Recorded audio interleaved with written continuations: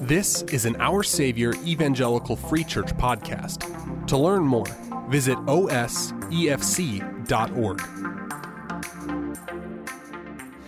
For those of you who are in here, for those of you who are online, get your Bible, pick up the Bible in the rack in front of you, and turn it to Ecclesiastes. I hope when you tune into these online services, you do that with a Bible in front of you. I'm going to read it, but it's so much better if you read it yourself. So Ecclesiastes is among the wisdom literature in the Old Testament. It's probably just to the right of the middle of your Bible. It goes Psalms, which is usually in the middle, Proverbs, then Ecclesiastes. We're going to begin an expository series. That means we're going to go sort of verse by verse. We're going to go idea by idea. We're going to go right straight through Ecclesiastes, and we're going to do that for a while. We're going to spend the spring. And I recognize the irony of that. It's like if we've broken zero outside, we're lucky so far. Yet I said spring. We're going to spend the spring in Ecclesiastes. This is a unique book in our Bible. Now you will quickly hear, as we begin just reading this book like we're going to do this morning, that this book is really unlike anything else in the Scriptures. In fact, it's probably unlike any other book that you have ever read. So what I want to do is just before we read, I want to sort of point us in the right direction, kind of orientate us to what it is, because it's kind of different. It will sound strange to you. I think it will sound strange to you. So I want to orient us to what we're about to read together. So the first thing you'll notice when we start reading Ecclesiastes, it is not, I'll just say, chipper. Okay, this is not a chipper book. Verse 2 says everything's vanity. Verse 3 says that you will spend most of your life working, but the implication is you won't gain much, if anything, through your lifetime of work. After that, we're going to read verses about how the sun rises and it sets and it just rises again. But that's not like other places in Scripture where we say, God's grace is new every morning. Praise God for the sunrise. This is kind of like, it's just repetitive. The sun goes round, it comes up, it goes down, and then it just comes up again. There's a circular nature to life. Another one, wind just goes round and round. Rivers flow into oceans, but oceans never seem to fill up. Life is repetitive, says Ecclesiastes. Just means it's day after day after day. And then it finishes by saying, there's really nothing new. There's really nothing new. We just experience the same hardships. We experience the same griefs. We experience the same tragedies as people have always experienced. And so in other words, you're going to hear, it's not really getting better. Life's not really getting any better. And now I know you're sitting there thinking like, hey, I got out of bed for this. It's 0 degrees and I came out for this. Yep, you did. You're here. It's too late. You got up. You already tuned in. Don't shut me off. Hang with me.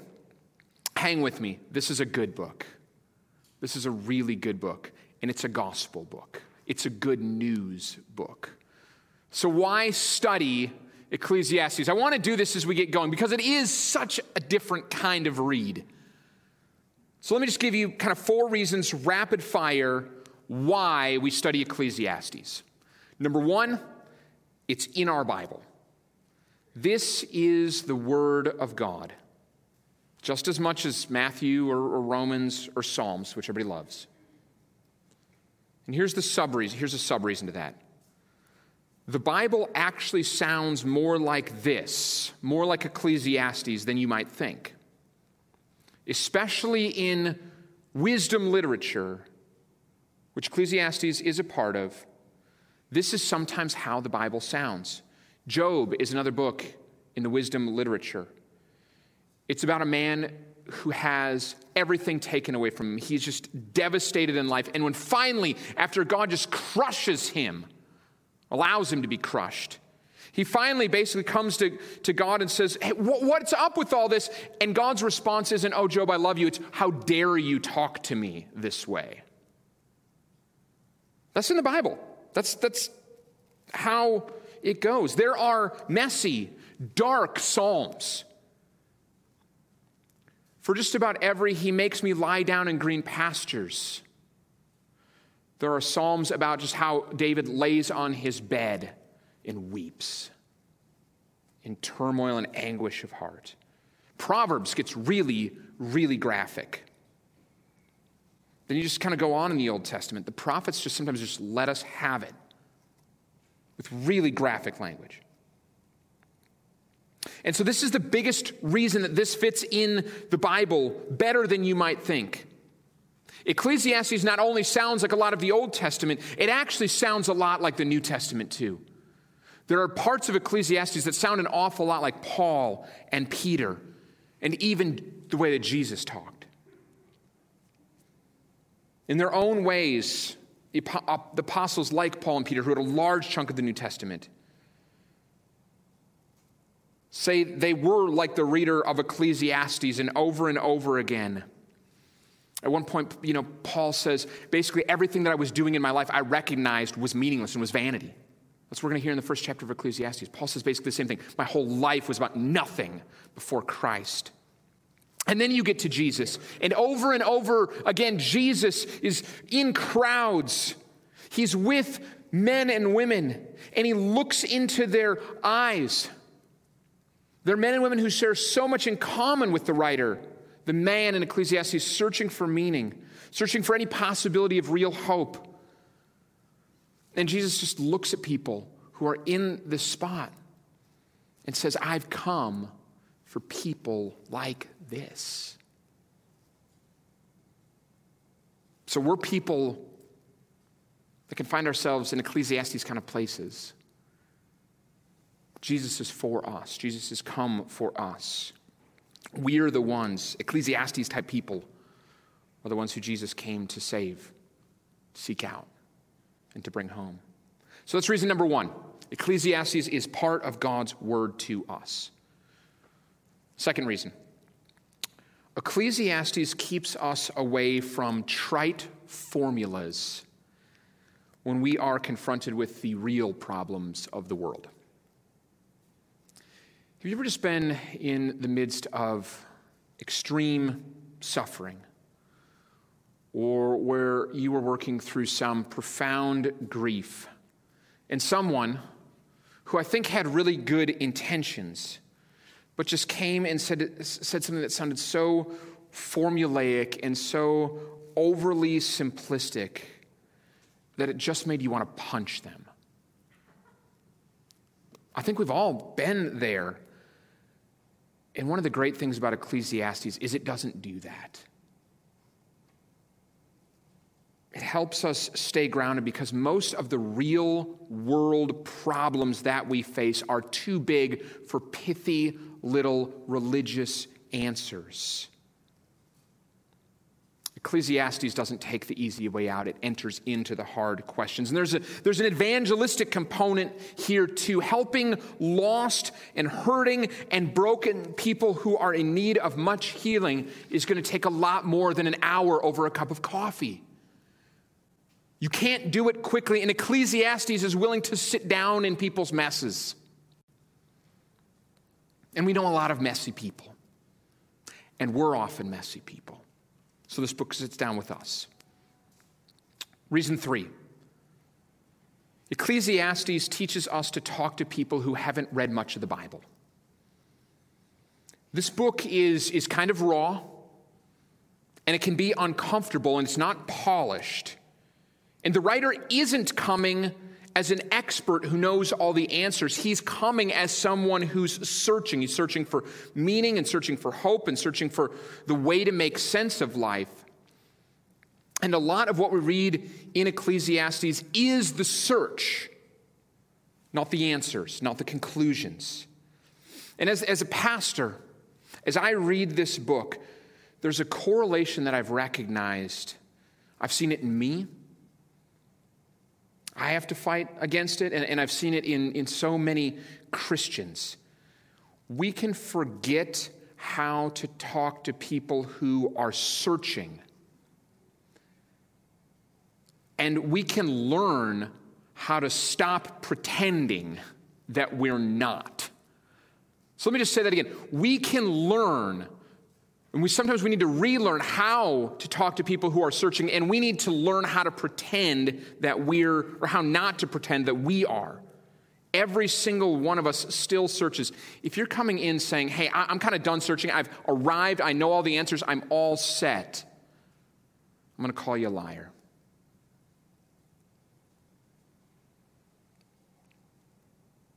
Here's what raises my concern level more than anything as a pastor in our church. People who come in trying to make it seem like they have it all together. That's what raises my concern more than anything. I am not bothered at all when people come in pieces. I get really nervous when people come in looking like they're all figured out, because that's not real. I'll take the honesty of a mess over the facade of perfection any day. And that can be a real problem in churches. It really can. Too many people kind of come in front and they come in pretending that they're all good all the time. And Ecclesiastes can help with that. The writer's a mess, and so are all of us in different ways. The sooner we can admit that, the sooner we can let God get to work on us, and we can allow God to use one another in our lives. So that's what this book does. Finally, fourth reason. Ecclesiastes helps us to know ourselves better. And when we know ourselves better, we're in a better position to know God better. I used the word better a lot there on purpose.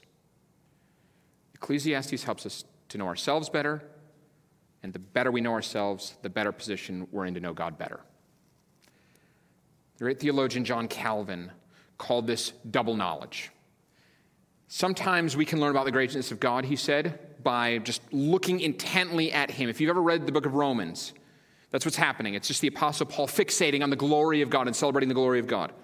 But there's an aspect to knowing God and to worshiping him that's born out of looking at yourself and recognizing that in our present condition, under sin on the earth, after the Garden of Eden, but before heaven, that's where we live. We lived after the garden, but before heaven, something of our true selves has been lost and needs to be recovered. Men and women were created to bear the image of God perfectly, but we're not doing that right now, and we're still waiting for that to be done. So Ecclesiastes is about teaching us to recover the true nature of what it means to be human. When we read Ecclesiastes, we learn about being human. So here we go. Let's look at Ecclesiastes. We're just going to start with verse 1. We're going to read all these verses together. I'm going to stop along the way. We'll eventually take a bigger chunk. Let's just do 1:1 really quick. So it says the words, the words of the preacher, the son of David, king in Jerusalem. This is written by Solomon. He's the son of, the successor of King David. So that's David of David and Goliath and David and Bathsheba. And this is his son who becomes king when he died. Solomon reigned over Israel at the high point for the nation. They are wealthy, they are powerful, and they are abundantly prosperous. They are the envy of people in this part of the world. So Solomon is a man, just to get a picture in your mind, wealthy beyond what you and I can comprehend. But all that wealth, all that power, all that prestige still hasn't made him happy. He's miserable. So that's why he's the perfect person to work this through for us. It's because everything that most of us think that we want, think that will solve all of our problems, Solomon has all of it and more, and he's here to say it's not any better. Actually, it's worse, because he doesn't even have anything left to pursue. He has everything. And he now knows Nothing here, nothing around is the answer. So it says the preacher says, the word preacher can also mean teacher. One of the richest, most powerful, most famous, most comfortable men in the world is in just the right spot to teach us why none of these things ultimately matter. So now we're going to move into this, but let me just tell you what you're about to hear. This was written 3,000 years ago. But what you're going to hear isn't just still true today. This is the same predominant problem that still plagues the hearts of men and women right now. What is the point of all of this? That's the problem that we're still faced with, the age-old question. Solomon is about to say all this seems really, really pointless. Life, work, the hustle, the grind. It all seems so futile. So what are we all doing? What am I supposed to be after in life? What are the things that my heart should long for? What are the things that they kind of does long for sometimes?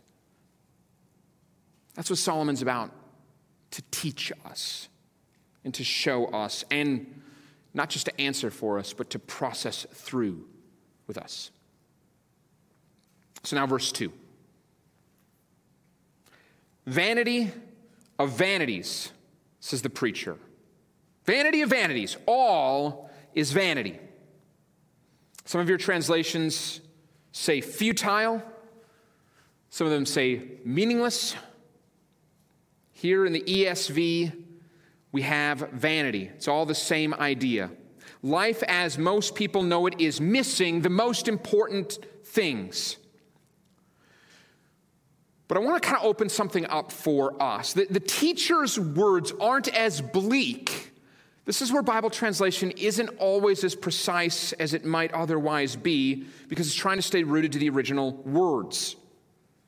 This isn't as bleak as the Bible might make it out to be, or it might seem at first blush on your first reading. So the Hebrew word here that's either vanity or meaningless or something like futility can be translated, any of those words, those are fine, but it can also be translated breath. And it's used that way several other times in the Old Testament. So just listen, for example. This is Psalm 39.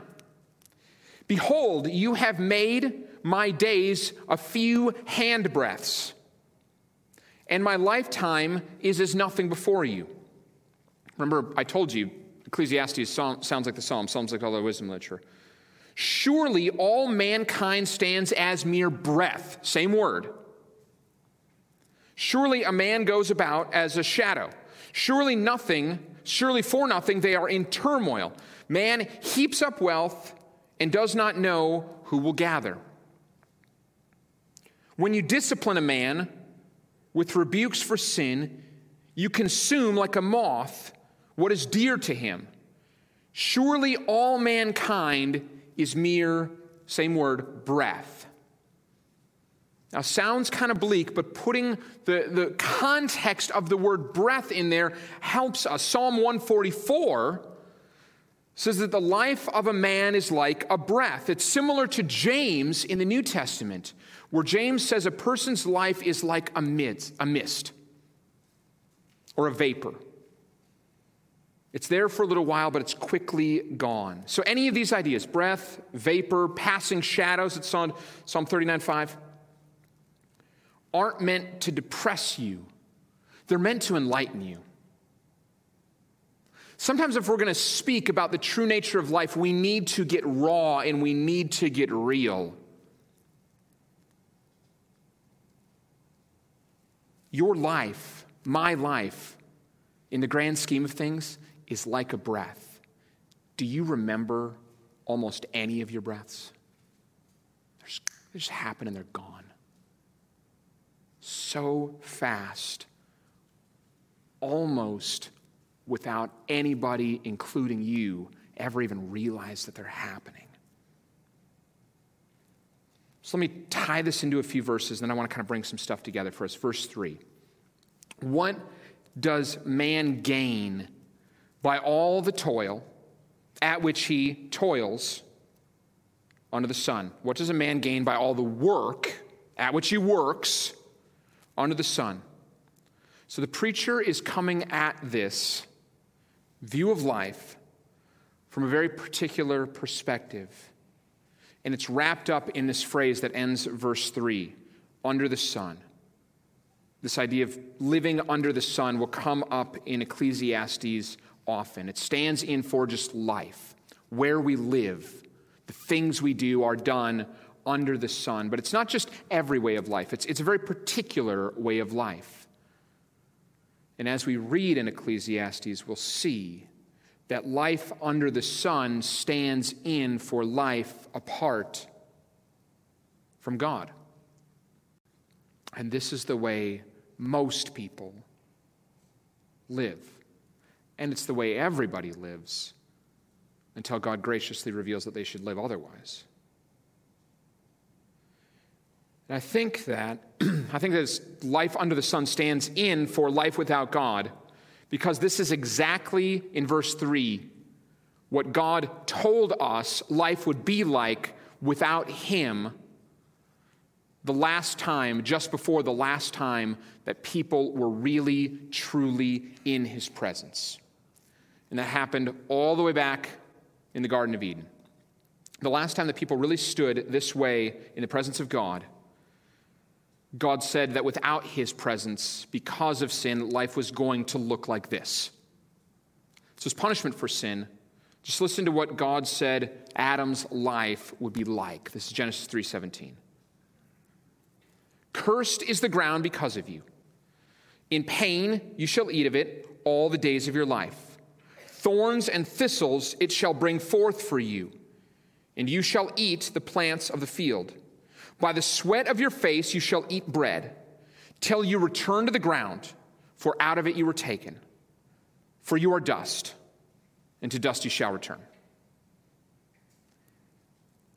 Apart from the presence of God that Adam and Eve enjoyed in the garden, this is what life is like. It's toil without end. It never really seems to get us anywhere. And again, this isn't meant, folks, this isn't ultimately meant to depress us. It's meant to enlighten us so that once we understand the true nature of who we are and what this is, we're in the right spot to learn. We're in the right spot to see. We're in the right spot to recover our true humanity. If I just stood up here and said, you are the most important thing in the world. You are special and unique, and the world is yours, and you will make a grand difference in all the world, and nothing will ever be the same because of you. I'm not being honest with you. If I stand up here and say, your life's breath, so's mine. Generations come and generations go. I bet you most people in here can't even name their great-great-great or great-great-grandparents. You don't even know their names. Folks, the best way that we can understand the true nature of what it means to be human, of what it means to be people, even those created in the image of God, is to say our lives are vapors. If I just stand up here and say, you're it, I've done you a great disservice. God is everything, and we're like a breath. Now we're ready to learn. Now we're ready to see. Now we're ready to recover what it is that we are meant to be. So here it goes. Solomon's just going to lay it bare. Verse 4, and we can go now. A generation goes and a generation comes, but the earth remains forever. In other words, folks, you're going to die in a little while, and your kids are going to remember you, and their kids are probably going to remember you, and then people are going to forget your name. The sun rises and the sun goes down, and it hastens to the place where it rises again. The wind blows to the south and goes around to the north. Around and around goes the wind, and on its circuits the wind returns. Just going to come around again. All streams run into the sea, but the sea is not full. To the place where the streams flow, there they flow again. All things are full of weariness. A man cannot utter it. The eye is not satisfied with seeing, nor the ear filled with hearing. What has been is what will be, and what has been done is what will be done. And there is nothing new under the sun. Keep that one in mind. There's nothing new under the sun. That's what we're going to build the rest of this on when we get there. Is there a thing of which it is said, see, this is new? It has already been in the ages before us. There is no remembrance of former things, nor will there be any remembrance of later things, yet to be among those who come after. So again, here's what he's doing. He's saying that life seems meaningless because you're looking at it the wrong way. You're dissatisfied with the simplicity of it, with the repetition of it, and you're convinced there is something more, something better, something, and his word is new. We're going to talk about this pursuit of new. But the kind of more, the kind of new we usually pursue will never really change anything.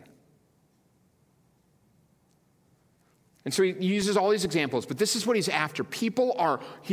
Solomon says, people are dissatisfied with the repetition of life. They're dissatisfied with the small place that they occupy, and they're always after something else. They're never satisfied in life with what they've been given. They're never satisfied in life with where God has placed them. They're always after something else. And so he says people, they have kids, and then they have kids, and then they have kids, but the cycle never really ends. Nothing ever truly changes. There's this age-old myth that life is better for every successive generation. But Solomon says that's foolishness, because things are basically the same. Yet with every generation, it's just full of people going, there has to be more to life than this. I've got to find out the secret. Every generation thinks that they will find the secret of life. Solomon says that is what is meaningless. His whole point in this is going to be embrace this, because then you learn how to truly live. He does 3 nature metaphors: sunrise, sunset, wind, and water. There are these powerful forces at work, so much more powerful than you or I, but even they don't really lead to any change. So he says the sun rises and the sun sets. We know that scientifically happens because the earth rotates. Do you have any idea how much power, how much inertia is necessary to turn the earth? I looked it up last night. It involves an equation with 10 to the 27th power, and I tried to understand it a little bit by looking at a diagram and looking and reading somebody's explanation of a dad pushing his kids on a merry-go-round. Remember merry-go-rounds? They were like a 6-foot wide metal disc at the park, and the kids would get on, and there were like 4 handles, and then dad would kind of get it going and spin it, and the kids would either go flying off and, break their arm, or they'd hold on for dear life, and then they'd get dizzy and throw up. Why don't we have those anymore? Why don't they install those anymore? They were so fun. Kids' broken arms were throwing up. But this the idea of trying to understand, do you have any idea how much power it takes to generate a sunrise and a sunset, or wind? Or how much power is in flowing rivers and oceans? And even those don't really change anything. Here's what I want you to see. Remember, Ecclesiastes isn't like any other part of the Bible, really any other book of the Bible. It doesn't have straightforward arguments. It's not linear. Ecclesiastes takes up the question of what is the point of life and essentially says, instead of answering, let's just explore this together. Let's just start looking at it. So translating this vanity or meaningless isn't maybe the most helpful way to think about vanity of vanities, everything's vanity, or meaningless. I think it's the idea of breath and vapor. Solomon is saying, how do we live under the sun? In other words, what's the point of life? To start answering it, we need to see 3 things. First, life is short. Second, life is mysterious. And third, its essence isn't finding what's new. It's entering into how it's always been. So let me just kind of spend the rest of our time. Life is short. Life is mysterious. And the essence, the joy, the hope in life is actually into entering into how it's always been, not constantly striving to find a way out of it with newness. That's Solomon's way to say, trying to find something out. He uses newness to communicate that. And I'll break that down at the end too. Life is short. Life is mysterious. Quit trying to find something new. Now, I know these are huge concepts, so let me just a minute on each. So life is short. Talk to anybody over 30, And they'll say, where have the days and the weeks gone? Talk to anybody over 50, and they'll wonder where the years went. Talk to somebody in their 70s or 80s, and they'll wonder where the decades are. Life is short. The sooner you can realize you are a vapor, like smoke when you blow out a candle. It's there, you can see it, you can't grab it, and it'll be gone in seconds. But the sooner you get that, the sooner you will be positioned to understand the true nature of living. Second thing, life is mysterious. Verse 3 says, what's all of our toil, work, really for? Now, this is really the central question of these opening verses. And in a way, it's the main question of the book. So that's why the next few verses just kind of ante up on the question, what's the toil really for? Solomon's not really ready to answer it yet. He will get to some answers, but he's going to process that. But here's the implication. The way that we think about work or productivity or even legacy won't make much difference. So we should probably start thinking about our work, probably start thinking about our lives a little bit differently. If rivers flow into oceans, but they're never filled up, sun rises and it sets, but it just needs to rise again, what does that say about our lives? That we're going to work, and we're going to try to produce, and we're going to try to cultivate. But when we really ask, where is that going? The answer is not much of anywhere. So there has to be a better way to look at it. That's the sort of the mysterious nature of life. Let me come back to that one. And then the third thing. The essence of life is not in finding something new. Again, this is the age-old problem for humanity. Men and women have always been looking for what's next. We've always been looking for what's new and what's better. Since the garden, that's what we've been doing the whole time. Adam and Eve were told in the garden they could have what's new, what's better, what's next, if they would only eat from the one tree. God has placed them in perfection and said, there's one thing I don't want you to do because it's not good for you. Yet they were convinced with the lie that things will be better. This is new. This is exciting. Eat from the tree. It's new. People are expelled from the garden. They begin to populate the earth, and they think, we can be like God if only we will build this tower. It's called the Tower of Babel. If only we can join together and build the tower, we can be like God. We need a tower, and we will be like God. It's what's new. It's towers. They're what's new.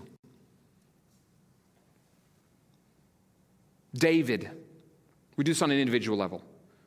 David had all these women. In fact, too many women. It was very sinful.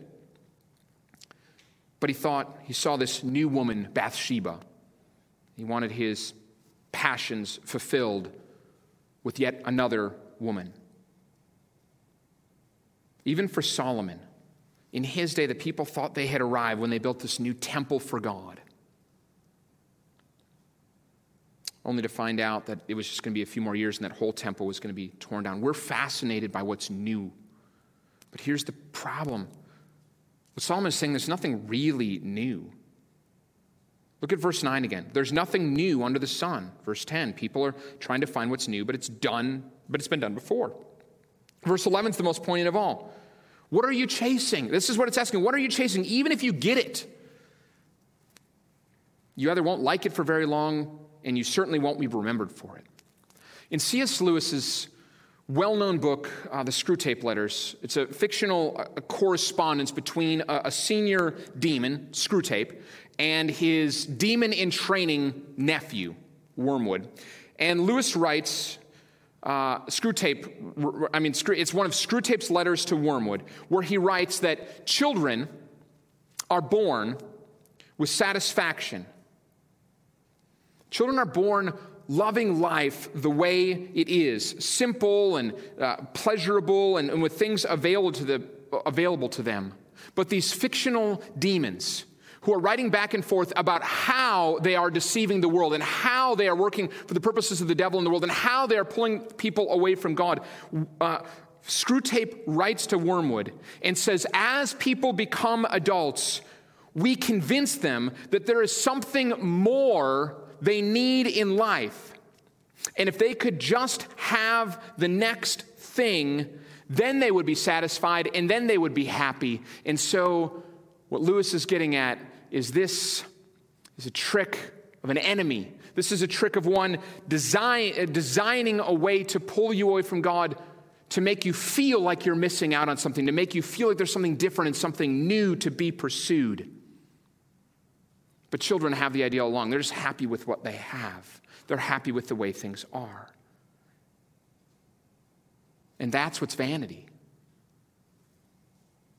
That's what puts us into the cycle where everything feels meaningless. Have you ever wanted something so bad? You worked for it, saved for it, pursued a promotion, and then you got it. Came along with a nice raise. You chased a relationship, you chased a person, then you got them and found out they weren't everything you thought they would be. Whatever it is, you had it.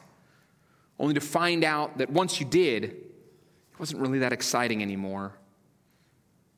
And if you think back, it wasn't that long before you became pretty complacent with it and you decided to set your sights on something else. Later, Solomon's going to say he tried everything in the world. All the ideas of what he didn't have, but he wanted. He will say, among everything in the world, he denied himself nothing. And it still didn't satisfy him. And we will do the same thing. We will pursue the things of this world. And even when we get thing after thing after thing, accomplishment after accomplishment, recognition after recognition, we will find that they still don't satisfy us. We'll find, in fact, that there's only one way to be truly satisfied. To Solomon, it was something that hadn't yet come. That's why he's pursuing it. But for us, the only thing that will truly satisfy was given a long time ago. God sent his Son, Jesus Christ, to fulfill the meaning and the purpose of our lives. It won't be by looking around horizontally to the world that we will have our deepest longings satisfied. The teacher says there's nothing new under the sun that can do that can satisfy us. But listen to what Jesus says he has come to do. This is John 8:23. He says, "You are from below, here, under the sun, but I am from above. You are of this world."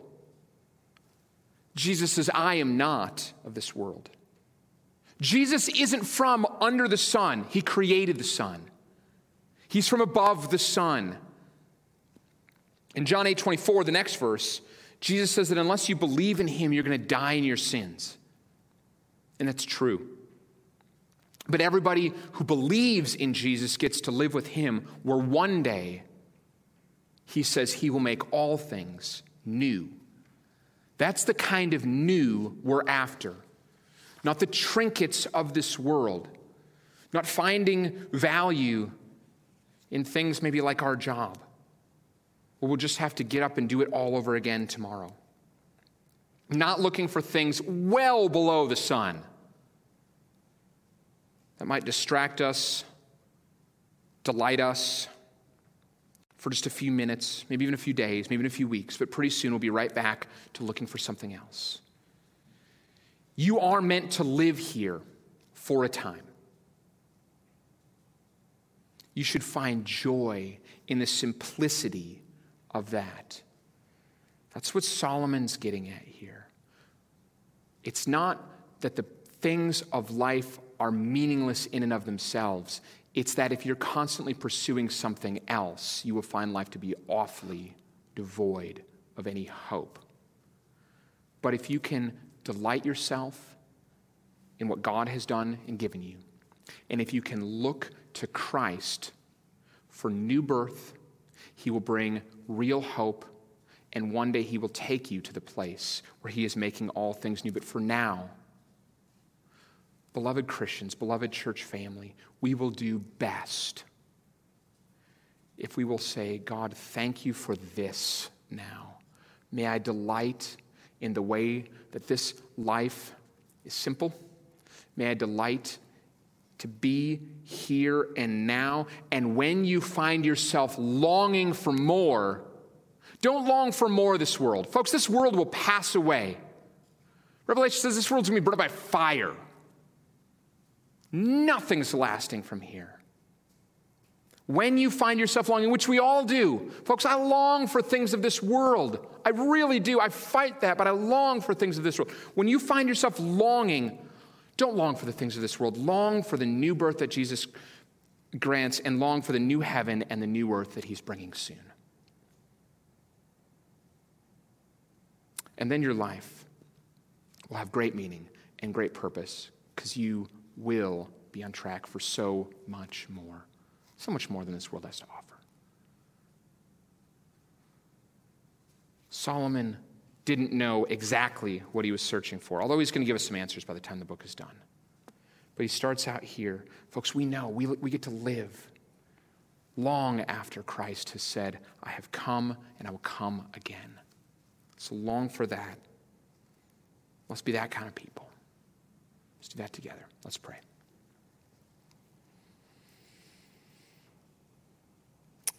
God, may we long for and delight in this life that you've given. And when we find ourselves wanting something else, may we fix our eyes on Jesus, that the things of this world will go strangely dim when we look at your glory and grace. Amen. Our Savior is a congregation located in Wheeling, Illinois. Our vision can be summed up in 4 words: building community, bringing Christ. To learn more about this vision and our hope for our neighborhood, visit us online at osefc.org.